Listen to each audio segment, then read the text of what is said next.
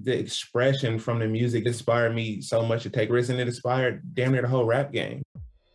Hello again, I'm Adam Unz. You may know me as the host of The Opus, and now I'm bringing my own show, The Spark Parade, to the Consequence Podcast Network. I speak with artists and creatives about the cultural artifacts that spark their personal interest and creativity, whether it's music, books, movies, video games, or any other kind of art. I've never spoke about it in this amount of detail. I'm suddenly going, oh my God, I'm blowing my own mind here, Christ.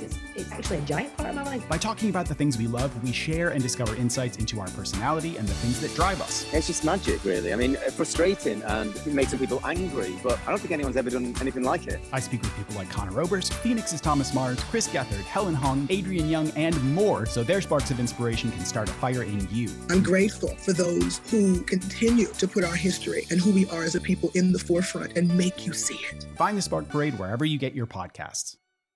Hey pod people, Engineer Adam here, jumping in for a quick second to let you know about the brand new all-in-one platform for all of you creative podcasters out there. Anchor makes it easier than ever to make a podcast. It's free to use and has all the creation tools you need to record and edit your podcast right from your phone or computer. Plus, Anchor will get your podcast set up on Apple, Spotify, Stitcher, wherever podcasts are found. Even better, Anchor helps you connect with sponsors, even if you're just starting out. It's the perfect choice for podcasters, so make sure to check it out. Download the free Anchor app or go to anchor.fm to get started. That's ANCHOR.FM. Back to the show. The Star Wars universe is constantly expanding. But how the heck are you going to keep tabs on it without a holocron? And where in the rim can I score the juiciest news and rumors? Ah, you seek State of the Empire, Consequence of Sound's Star Wars speculation podcast, where we look for news in Alderaan places. We dig into the Sarlacc pit of the internet for the hottest intel in the galaxy far, far away. Make Indiana Jones inquiries and keep watch for the latest on Willow. Find us on consequenceofsound.net or wherever you procure fine podcasts. It's the show you're looking for.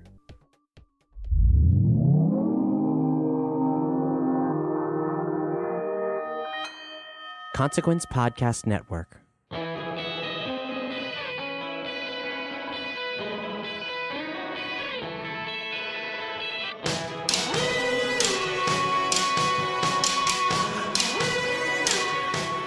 Hello to all of my beloved pod people out there. I am your host, Lior Phillips, and this is This Must Be the Gig, your little backstage pass to the world of live music and performance. Each week, I bring you a fascinating conversation about the world of music, the world of performance, and that could really mean a festival founder or an actor, a comedian, a choreographer, a musician, and much more. But before we get into this week's guests, let's check in with our constant companions here at the TMBTG studios, Engineer Adam and Pod Puppy Buffy. Hello, Adam. Hi, I'll speak for Buffy as well. Why? Bark, bark, woof, woof. Oh, real funny. You're a real funny guy. Yeah, it's always great to be in the studio with the little pod puppy. Also, I'm really excited by this week's episode. Why? It has a really personal connection to my life. Did you know that? No, I didn't actually. Well, as someone who has very frequently been compared to a Sasquatch or Bigfoot or a Yeti. That is true. Talking about the new movie Smallfoot sounds right up my alley. That's right. This week we are joined by two special guests behind the new animated motion picture, The Animated Adventure for All Ages, with an all-star cast and original music, Smallfoot. Yeah. We've got director and screenwriter Carey Kirkpatrick and his brother, songwriter and musician Wayne Kirkpatrick. Smallfoot is out September 28th this week. When is that? Friday? That is Friday. And its first tagline is, "There's been a giant myth understanding," which I appreciate. I love puns. Greatly. Basically, that little tagline does a good job in describing how Smallfoot turns a myth upside down when a bright young Yeti finds something he thought didn't exist. A human. And for us here at TMBTG Pod, you know full well that music is an exponentially essential part of the heart and soul of life. You know, we really do live through it. We tell our stories with it. We feel in it. Like little magical Horcruxes, but not the ones that are harboring demonic mad ego bits of a horrifying wizard's soul. But especially in animation, music finds a way to universally tell this little story through super quirky and catchy hit tunes that aren't really just for the kids. Oh, I know. I have seen a lot of animation in my day, a lot of kids' movies. In my day? A lot of things that have made me weep uncontrollably, and it's always tied to the music. This one particularly is about a Yeti named Migo, who, contrary to the rest of his community, believes very passionately in mythical beings that they call Smallfoot or humans.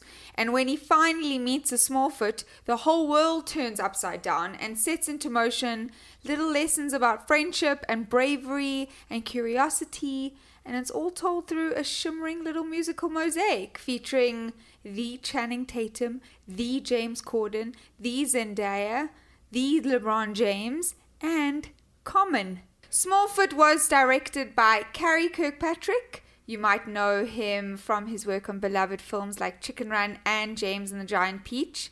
The Kirkpatrick brothers are well impressive. Carey is an Annie Award-winning director of Over the Hedge and, as I mentioned, an Annie nominee for the screenplays for Chicken Run and James and the Giant Peach. And he's done so many films in his career. Just the list is endless, and you'll recognize every single one of them. It's too long to even go on. I think those are some highlights, though. I think those are highlights. Meanwhile, Wayne, his brother, collaborator, also on the podcast, leading voice in the world of songwriting, particularly country, having written songs for Faith Hill and Garth Brooks, and everyone all the way to Peter Frampton and Eric Clapton. It's amazing. He's also the so-called fifth member of Little Big Town, having written some of their most beloved songs. And Carey and Wayne worked on the music for Smallfoot together as well, but this obviously isn't their first collaboration, which you'll hear more about during the conversation. The brothers wrote the Tony Award-nominated Broadway smash, Something Rotten, and are actually in the process of writing another musical, an adaptation of Mrs. Doubtfire. I'm so excited for that. I do have a pie on my face currently, though, so there's that. Definitely. So what we're saying is not only is this episode discussing film music and the performance thereof, also Broadway music and the performance thereof. Mm-hmm. I think that deserves a 5-star review on iTunes or wherever you listen to podcasts. Leave us a 5-star rating, and in that rating, tell us what your first concert was, and we'll give you a shout-out live on the pod. We've had so many amazing shout-outs so far, but this week we have our first one. That's right, we've got a shout-out for the incomparable Matt Latham, who told us an amazing story of multiple first gigs, including a 7-pound ticket for the Killers, his first mosh pit, and how Los Campesinos changed his musical life forever. I'm going to give a direct quote here because it's a particularly good one. That was the gig that released the gig goer in me. I slowly started going to gigs to the point where I was averaging at least once a week. That's a good number. That's not bad. I like that. Well done, Matt. My friends know me for going to live music. Thanks for the podcast. It's one of the highlights of my week. Oh, man. Thank you, Matt. Honestly, it's amazing to have you listening, and it's so lovely to have really kindness from internet strangers. And we are now truly entering a little brave new world. So carry on listening, Matt, and others. And all the people that have already sent us your shout-outs, we're going to be shouting them out on the podcast episodes to come.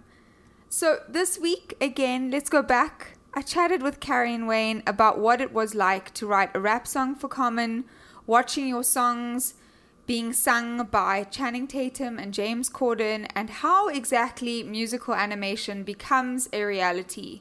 Excitement is afoot. Nobody likes my pun? Pod Puppy?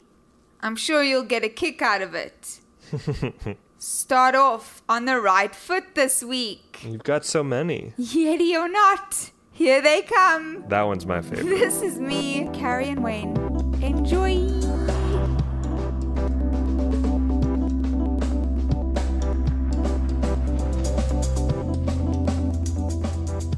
Was this the first one, the first premiere that you've had so far? Yeah, a nice blue carpet affair. Yeah.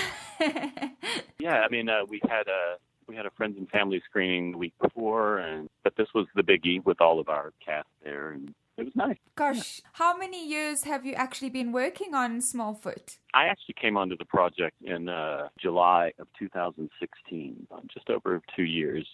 It was in development before I came on board. Two long years. Yeah. But I mean, in terms of the extent of time spent on animation movies and movies in general, that doesn't seem too long. No. How long has the production been in total? About 6 years. Oh my gosh. That's crazy. Yeah, I mean, and that's really sort of counting the day that they decided, let's make this Yeti movie. Right. Right. And the guys who have been consistently on that from the beginning are John Requa and Glenn Ficarra. Mm. They're the ones who kind of found the project with Sergio Pablos, and they went down a path. Sergio is the guy who created the book. Yes, right. I keep getting asked questions. It's like, why can't I find this book? I mean, it's kind of a book that he wrote and self-published as a pitch book. Oh. As a proof of concept. It was sort of like, he called it Yeti Tracks, and it basically were a lot of gags of a Yeti, finds a human, and both of them think the other is a monster, and they're kind of running from each other. So that's the basic core idea, which is still at the center of it. Mm. And then they, as these things go, John and Glenn were on board. They were developing it with Sergio for a year. His animation studio is in Spain. And then everybody at Warner Brothers said, this is a little too difficult, it being in Spain. Oh, gosh. Yeah. A little difficult. Yeah. So then they brought it back over here. That's when they connected with Sony ImageWorks to do the animation, and so developed it over here. And, these things often go through several different teams and iterations before they kind of find their footing. And then the actual Warner Brothers studio changed leadership. Oh, right wow. when I came on. Gosh, was that challenging at all to come in with that shift happening? I want to say it was probably a blessing in disguise, because, what can happen is, so the project had been in development at that point for about 3.5 years. And what can often happen at that phase is that all the people who have been on board at this point have tried a few different versions, and you keep running into whoever the current head of the studio is. They control the purse strings. They control. You got to get a studio excited about the project that they're going to go release, and you can see a few iterations and start to lose perspective, just because you start to second guess the idea. And so the fact that it changed hands and some new fresh eyes came in, it was kind of like a start over. New lease on life for the film. Yeah. It's fascinating though, especially considering how even just you coming on a few years after it's already been in production, that could also, there's so many things and so many moving parts. So you also came on with fresh eyes, and so you were also probably that entity to the people that were working on it as well. Yeah, and what happened was, the head of Warner Brothers, they switched, and so they had a new head, Toby Emmerich, who was running New Line, got bumped up to be head of the whole studio. And then Chris DeFaria, who sort of was the first one who bought the project, he moved on to become the new CEO of DreamWorks Animation. Oh, wow. And Alison Abate, who was a seasoned animation producer who had produced a lot of, she did Iron Giant. Yes. And she was doing the Scooby-Doo thing for Warner Brothers. And so they moved her into the head of Warner Animation Group role. And one of the first things that she did, and then Courtney Valenti became the new president of Warner Brothers, and she was our executive on it. And so in a way, all the greatest champions of the project kind of moved into more powerful positions. And Allison and Courtney in January sat me down and said, could this be a musical? Yes. Because Allison had seen the musical that Wayne and I had written that was on Broadway called Something Rotten. Yes, right. And yeah. So she was like, she loves musicals. She loves animated musicals. And she said, I think music only helps to elevate an animated movie emotionally. It actually helps sometimes with the economy of storytelling to do things through songs. So she said, is it too late to make this a musical? Because, typically when you're making things musical, you want to start from the ground up. Start from scratch. Yeah. So it kind of became, could we find musical moments in the things that we have? And so that's when I was like, I don't know. So I called Wayne and sort of pitched it to him, and we were in the middle of writing our next Broadway thing. So oh yeah, is that your Mrs. Doubtfire, the musical? Right, okay. We had kind of just started on that, and we're in early phases. So we wrote an opening number, and then we wrote the song Wonderful Life, and kind of put those out there, storyboarded them, and put them out there for people to take a look at. And I guess that was around, by March, they were like, yeah, I think this could support being a musical. Then we wrote the other 4 songs. That was when I really kind of perked up, and I've always wanted to work on an animated musical. And especially with your brother, did that help you connect to the storyline as well, even more so? For me, honestly, it was that little spark that made it different and challenging enough that kind of raises your level, makes you raise your game. I mean, I've written a lot of animated in the last 30 years, and to think about it differently, and to think about it as a musical structure, and what the next musical number would be, and what sequences that we already had could be musicalized, just kind of got me all the more excited. So it made the approach to cracking story a little more fresh. Where did this all start? Were you writing and playing together when you were younger, or was it just something that really grew as you both went into your own and onto your own trajectory? This is Wayne. Oh, hi, Wayne. We've always kind of dabbled in each other's careers to begin with. There was always kind of the feed of that, and we always talked about ultimately writing a musical together. So Carrie would have a music idea, a song idea that would plug into something that I was working on in the music world, or I would have a story idea that we would get together and knock out, As kids, we did.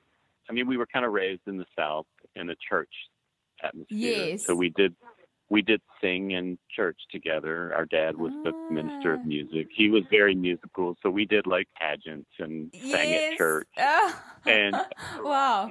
Yeah. I remember at that camp, we both learned how to play the guitar at the same Bible camp, believe it or not. Wait, how old were you? Wayne's 3 years older, so he was... it was the summer before I went into the 9th grade, I think. I was 14. So pretty young. We were both playing piano. We were both taking piano lessons. And at this point, then I was playing trumpet in the band. You were playing saxophone. Yeah. But guitar is just way cooler. The ladies liked guitar playing. You don't bring a date home and play your trumpet.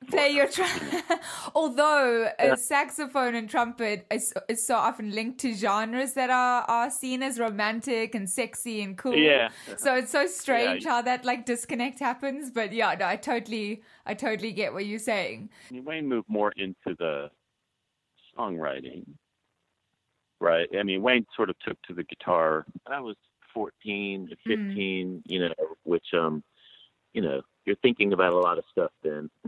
And I found songwriting to be very, a way to communicate, explore what I was feeling, express what I was feeling, that kind of thing. So started writing songs when I was in high school, and it was very therapeutic, We were both in bands, and we weren't necessarily in the same band, but we would play some stuff together. And then right out of high school, my senior year of high school, and Wayne was out, we wrote a musical together. That wasn't very good. What was it called? Still, it was called Stages. Oh. Literal. About a performing arts high school, and I mean, it was not great. I mean, we didn't really know what we were doing. Yeah, I'm sure it wasn't terrible. Just the first time. Yeah, no, it was pretty terrible. Damn, I was trying to make you feel better. It was just kind of, it was a little aimless. I mean, we were throwing darts in the dark, to be honest. Of course, yeah.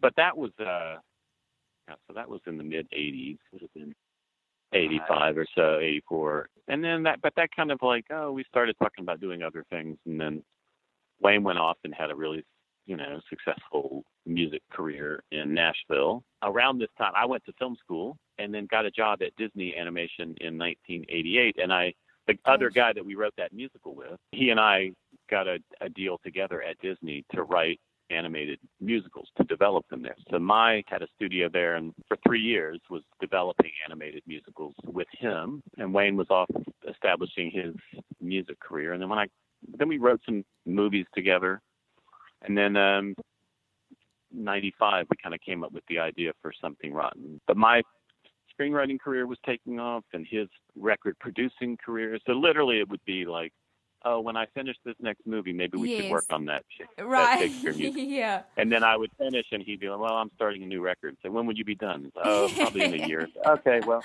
Oh, cool. And then I'll he'd wait a finish year. that record, and I'd be like, oh, well, now I'm doing this animated movie. That's going to take 3 years. And so it kind of went back and forth. I got away from, music was always a part of my life, but professionally I got away from music. No, every project I was on, like I was on James and the Giant Peach. Yes. They wanted it to have songs in it. I tried to get us, a song in it, but they went with Randy Newman, and it kind of went on like that for a while. We tried to get a song into Chicken Run, an original song, but they went with an existing one, that big band song. Just every opportunity I was always trying to insinuate myself, and use whatever influence I had. But so finally the Broadway musical became a calling card, Absolutely. And don't you think that the evolution of animation also has changed in such that so many trendier and most recent animated musicals have really bolstered fresh and new singers and songwriters? So whereas, you'd have these musicals coming out and you'd have well-known artists giving their songs to the musicals, but now I find that the outsourcing is so much more independent. Just looking at Frozen and looking at all the different ones that have come out recently, Coco. Those guys come from Broadway, actually. Yeah, that's so interesting. I never saw the connection for some reason. It sounds really stupid now to admit that, but it does make sense that there is that theatrical aspect of a musical that can translate into film. But Bobby Lopez that wrote Frozen, Bobby and his wife Kristen, they come from Broadway. Pasek and Paul, who wrote The Greatest Showman, they're Broadway. Had their start in Broadway, so. Yeah, Lin-Manuel Miranda, and but even what started the animated musical renaissance. Really, when I started at Disney in 1988, they were making Oliver and Company, and they had like Billy Joel wrote some songs for that, and of course they got Elton John to write Lion King, but they got Tim Rice from Broadway to write the lyrics. And what started it all though was Little Mermaid and Beauty and the Beast, and that was Alan Menken and Howard Ashman, who had written Little Shop of Horrors. I mean, Disney was very good about, and I will say a lot of it is Chris Montan at Disney, who's been a part of that forever, but really understanding that if you want to have a show that feels musical, that has some cohesion, that you need some guys who understand what it's like. Absolutely, yeah. To write to Broadway, yeah. To understand songs as scenes or songs as character development, as opposed to just trying to shove a pop song inside. Absolutely. That had a different intention. And Disney, I would say Disney understood that, and that kind of started that trend. So what kind of music then, if you were part of the church and had music all around you? For both of you, what did you listen to when you were younger? Well, for me, Wayne. I can tell the difference now. Okay. I would say a lot of, I guess, my formative years of musically speaking were in the 70s, and so groups like the Eagles, all the singer-songwriters, stuff like everything from James Taylor, Jackson Browne, Fleetwood Mac. Dan Fogelberg, all of this, a lot of singer-songwriter, acoustic guitar singer-songwriter artists, and then beyond. But also those, Billy Joel, Elton John, the era that we were being raised sort of in a church. They were kind of small churches, and there was this era in the late 70s where all the church music kind of had this folk rock kind of, you know, Right. I mean, we were doing some, I love like the melodies of old Baptist hymns, but it wasn't a lot of Southern gospel, you know, it wasn't Yes. that kind of thing. It was more of an acoustic guitar driven kind of folksy, you know, all that kind of stuff. For me, it was California country. Is really what it was, which was what all of that the artists, the Laurel Canyon artists, you know, whether it was Jackson Brown and, you know, Joni Mitchell, Crosby, Stills and Nash, and yeah, all the good stuff. Yeah. Mm-hmm. But then in 1980, I got into musical theater in a big way. Started doing musicals. So I would say if you looked at my record collection, would have had James Taylor, some John Denver, some Amy Grant, and then a ton of show cast albums. Yeah, there's so much between the two of you.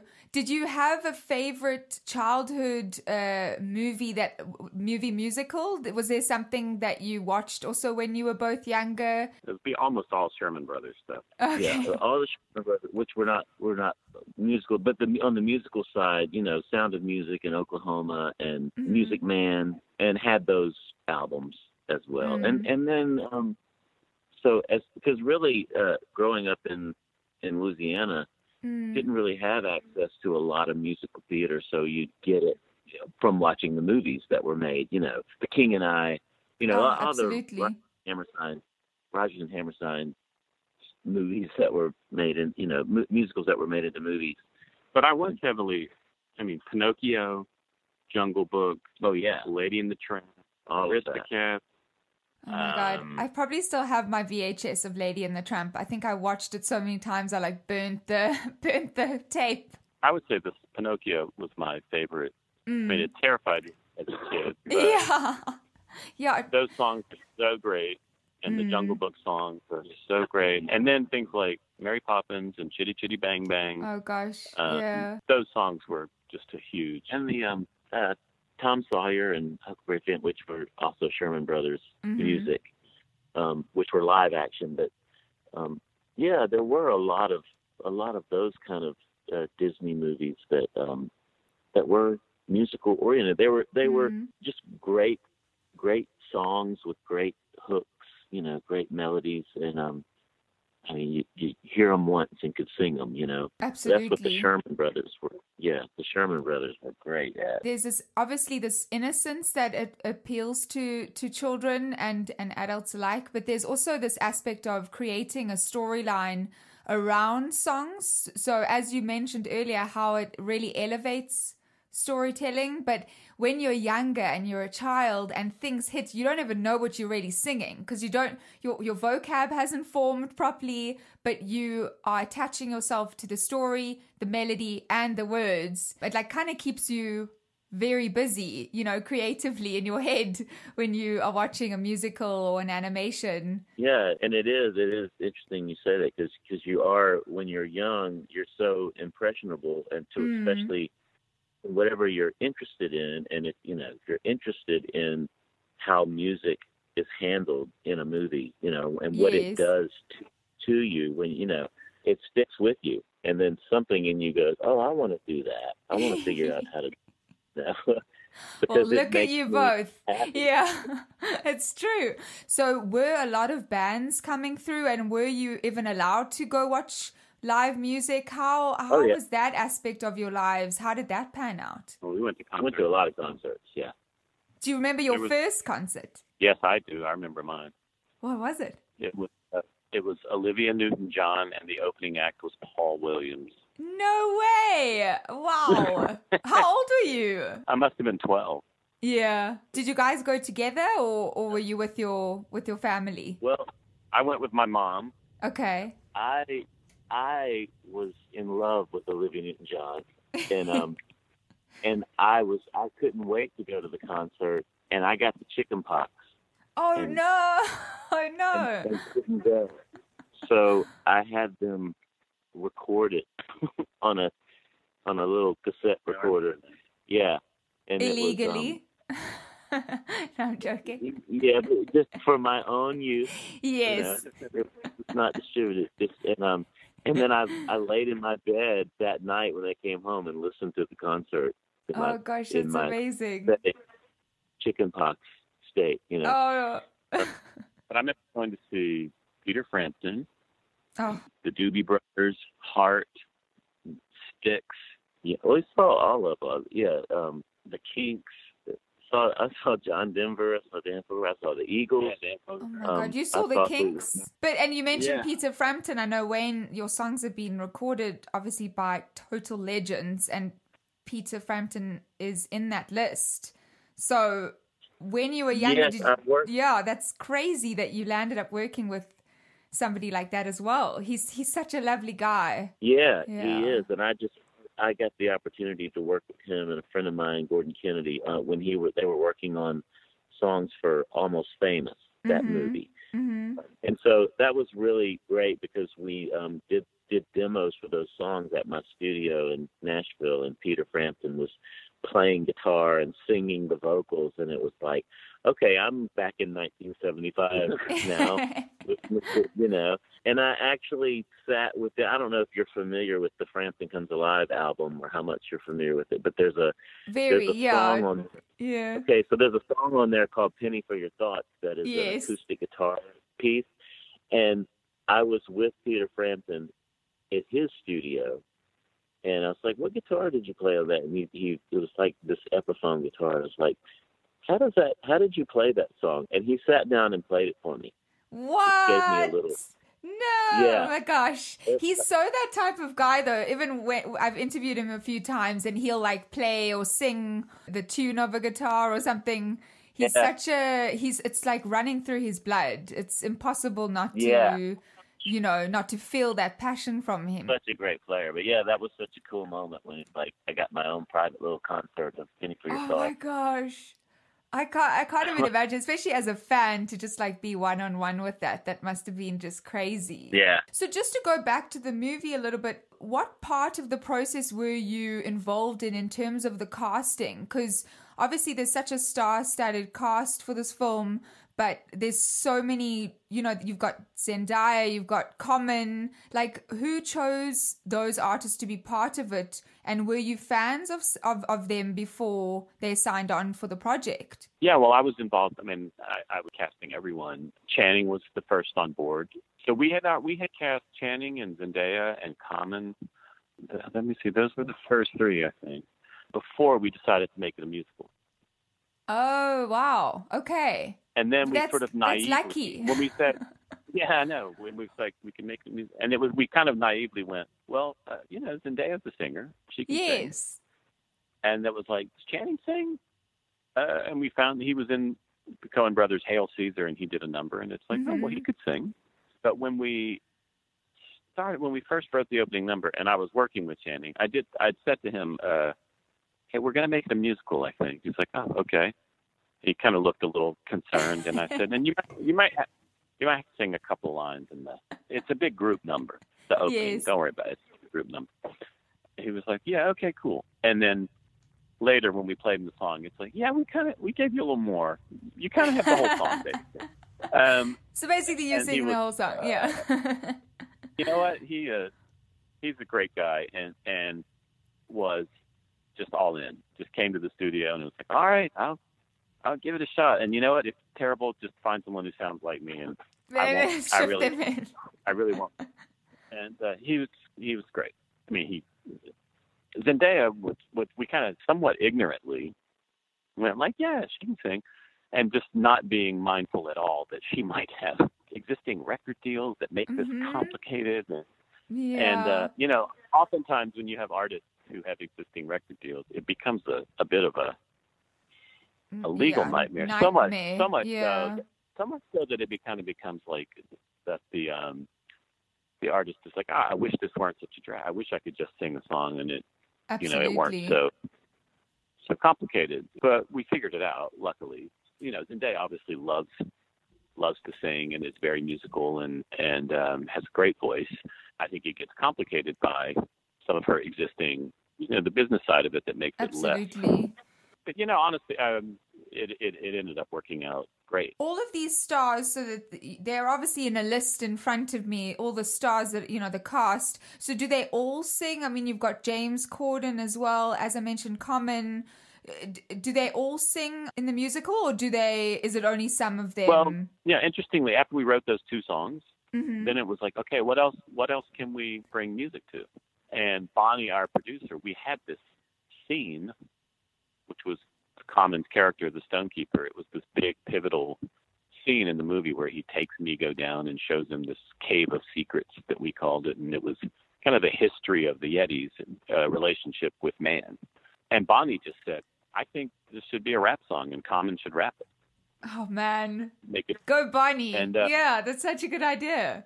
And I was like, oh, God, that's a good idea. And literally on the drive home, leaving, my wheels are spinning, and on the drive home, I kind of came up with this phrase, "Let it lie," and a little tune in my head and kind of just went home and banged out a demo of this chorus and wrote some lyrics, and then sent it to Wayne the next day. That was the easiest one to write, weirdly. Oh, really? I think I started it, wrote some lyrics, and sent it to him. He was like, all right, because we had a scene. See, I sent him the scene and said, here, you can see what I'm doing. I put this part of the scene into some rhyming lyric, and then he took the other part of the scene, and then we worked, on all the music tracks together, and so that turned out really well. And then when I met with James, I had told him there might be some music in it.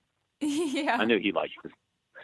And that's when his scene takes place in a karaoke bar. And we were trying to write an original song, but then somebody, I guess maybe it was me, I said, maybe it should start like a karaoke track that we're familiar with. But the surprise is we have a different melody and different lyrics. I said, and I just kind of tossed off the cuff. I said something like, like maybe Under Pressure, because that's exactly what he's feeling. Then I said that to Wayne, and he kind of started like, what about something like this? Sent me this idea built around Under Pressure, and I was like, oh, well, maybe this might work. And like, we storyboarded it to see if it would work, but before we went too far on it, we had to get Queen and David Bowie estate permission, which took a little bit of wrangling. Yeah, to let them know we weren't going to mess it up. But we ended up getting an email from Brian May saying, I love it. Oh my God. And then, how crazy is that? Like taking that risk as well. In the moment, you're being as creative as possible, thinking what will fit the best. But then obviously all the logistics and stuff comes after. Is that moment really scary? Like when you're waiting to hear back from people, or do you just take it on the chin? Like, oh, I'll figure something else out if this doesn't work out. Well, we stopped. I mean, we wrote something and then said, let's not keep working on it until we find out if there's even a chance that we're going to get this. Well, that's smart. Yeah. But they were pretty great. This whole thing started with now why does the Queen bass player's name escape me? Probably because he laid so low. But he was just in the studio and came up with that doom doom doom doom doom doom. Mm-hmm. Started playing that. And Brian May said were you asking who the bassist of Queen is? Yeah. Oh, John Deacon. Yeah, right. Yeah. So he came up with that bass riff. Brian May wrote this to us in a letter, and he said, yes. And then we just we improvised around that bass riff. And that's why, because the song is not, it doesn't follow any kind of traditional structure, Mm-hmm. The only thing it has is that bass line and Under Pressure but it has all these different movements and variations. And he said they improv'd it. And then Freddie and David Bowie were in 2 different rooms. Oh. Doing their own thing. And there's a video on YouTube that shows how this happened, that Freddie Mercury was off doing his thing, and then David Bowie was supposed to do his thing separately, and they were going to just sort of see what they came up with. It was kind of a big sort of art experiment. And then apparently Freddie Mercury was listening to David Bowie. It's like, how does his stuff like, Yeah. And what he didn't know is that David Bowie snuck around and listened to what he was doing. Sounds anyway. great. Yeah, it sounds like Bowie. That's amazing. But Brian May said to us in this email, he was like, so the way I see it, you're basically just continuing the improvisation around this melody. So good luck. Wow. Which I thought was pretty cool.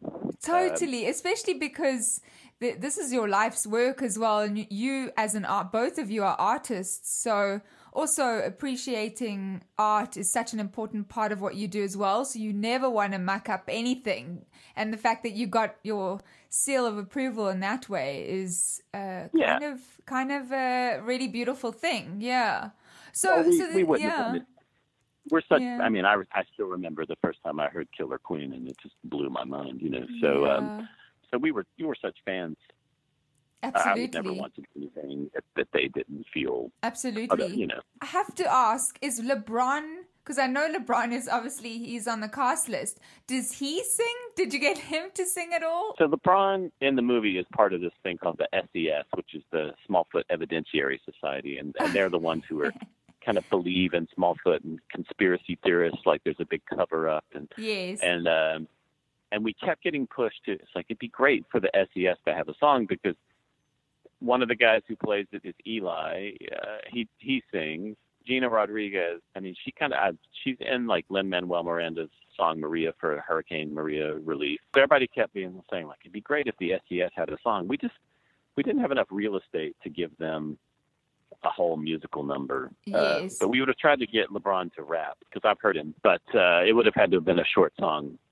It would have also been pretty difficult because LeBron was great, but he was in the middle of basketball season for this whole thing. My gosh. We thought we'll get him when the season ends. And then they just kept winning and went all the way to the finals.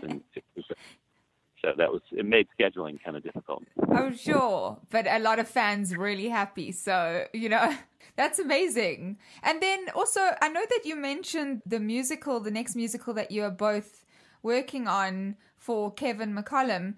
When is that coming out? Earlier you mentioned how you and Wayne also have to work through your schedules. Wayne's working on a record and you doing a movie, and then you have to meet in the middle. So how have you made time to work on this musical together, and how is it going? Well, they have been patiently. I mean, first it was annoying for them that I said, I'm going to take this movie and I'm going to direct it. And they're like, how's that? Oh, I'll keep writing. Don't worry. And they've been very patient for 2 years.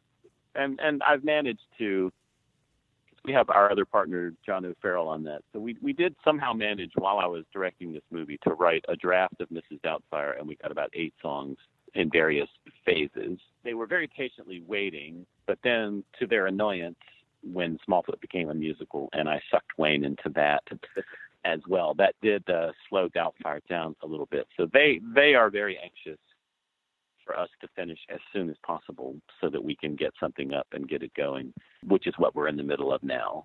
So, I mean, that's crazy. You're working, I'm sure that's how your creativity thrives, by working on multiple projects at the same time. But so do you know when it will be out? I don't. My guess would be 2020. I mean, they are ambitiously hoping that we might have something about a year from now to mount somewhere out of town somewhere, or in some lab or something, which is it's not out of the question. It just depends on how good we are, I guess. How successful we are out of the gate. How is it? I know that I'm sure people ask you all the time. There's a lot of iconic brother duos in the industries, but how has it really been to be able to forge your own careers and also collaborate on these, such high stakes levels on such fun things? How has that been to work together all these years? It's been nice to kind of have that realized, because like I said, we kind of dabbled in each other's careers through the years, but to find something that we could finally do together. We have a lot of similar sensibilities, similar sense of humor, music taste. We have all of that. So it's really, and because we also have the history together, we kind of can speak without speaking, Right, yes. Almost like finishing each other's thoughts kind of thing, and the references that we can make. It's like, remember that thing we did back in, when we were 10, Yes, yeah. Or whatever. So, that familial telepathy. Yeah, that's amazing. Yeah. We get along well. And so it's really been great. It's really been great for this to be the next phase, or a part of the next phase, is to include family. It just makes it more economical too. Like, our parents are here, so they only have to go to one thing. When we're involved with the same thing. Yes, yeah. They don't have to fly. Oh yes, I wanted to ask you, do you have a favorite song that you've both written? Is it the same song, or do you each have a favorite of your own for the movie? I would say mine is Wonderful Life. I like that one. I'm really happy with the way Let It Lie, the rap song. The rap song turned out. Cool. But I think it's for me partly is because of I'm thinking of it also just as the whole sequence. Yes. So I'm thinking of it not only as co-songwriter but as director as well. I mean, I really like the way that sequence turned out. Amazing.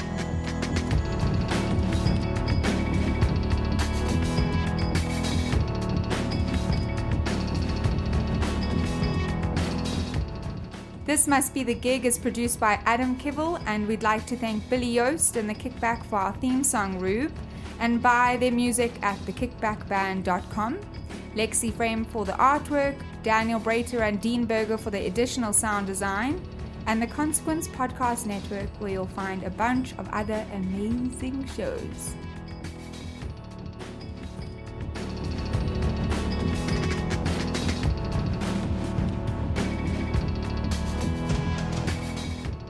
Hey! If you've listened this far, why not go the extra mile and leave us a review on Apple Podcasts or wherever you find your podcasts.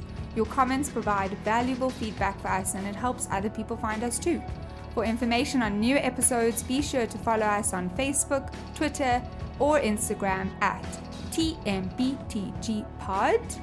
and generally just irritate everyone you know about the show. Thanks again, and I miss you already.